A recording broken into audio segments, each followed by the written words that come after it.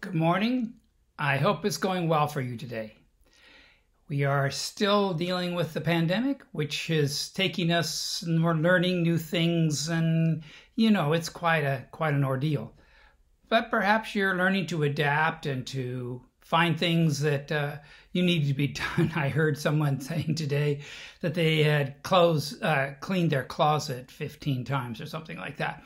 So I know I've been doing stuff around the house and trying to do things that I've let go and haven't done. But anyway, I hope that you are doing well and that your life is full of joy. Joy is important. Did you know that?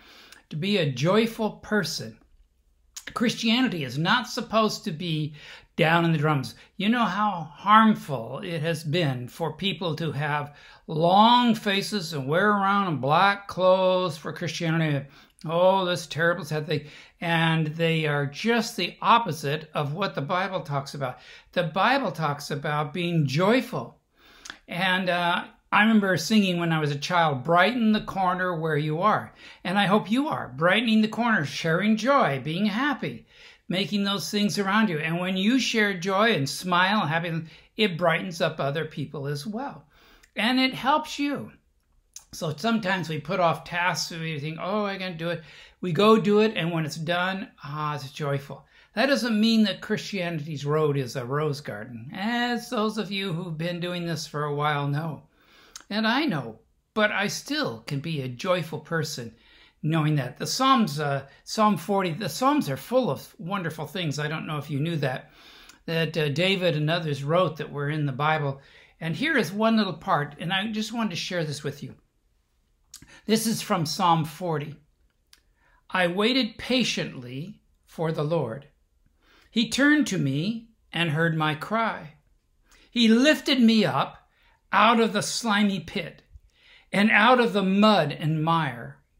He set my feet on a rock and gave me a firm place to stand. He put a new song in my mouth, a hymn of praise to our God. And I thought, yes, that's right. We think we're down in the mire. How much longer can this go on? But the Lord has lifted us up, and if we cry, He will hear us, and He will pick us up, and He will restore us. He certainly does that for us. I hope you realize how He does that for you. Picking you up, helping you feel good. Put your trust in Him. So this morning, I'd like to encourage you to spread the joy. Spread the joy wherever you can. And if you're feeling down in the mire, call upon the Lord and let Him lift you up. Bring joy back to your life so that you can enjoy the world around you. We're having a beautiful spring day here in Naples.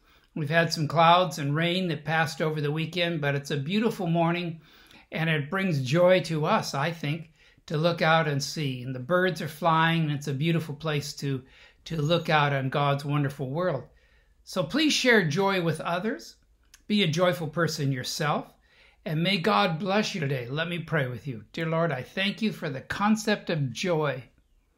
May you put joy in our hearts that we can share that with others.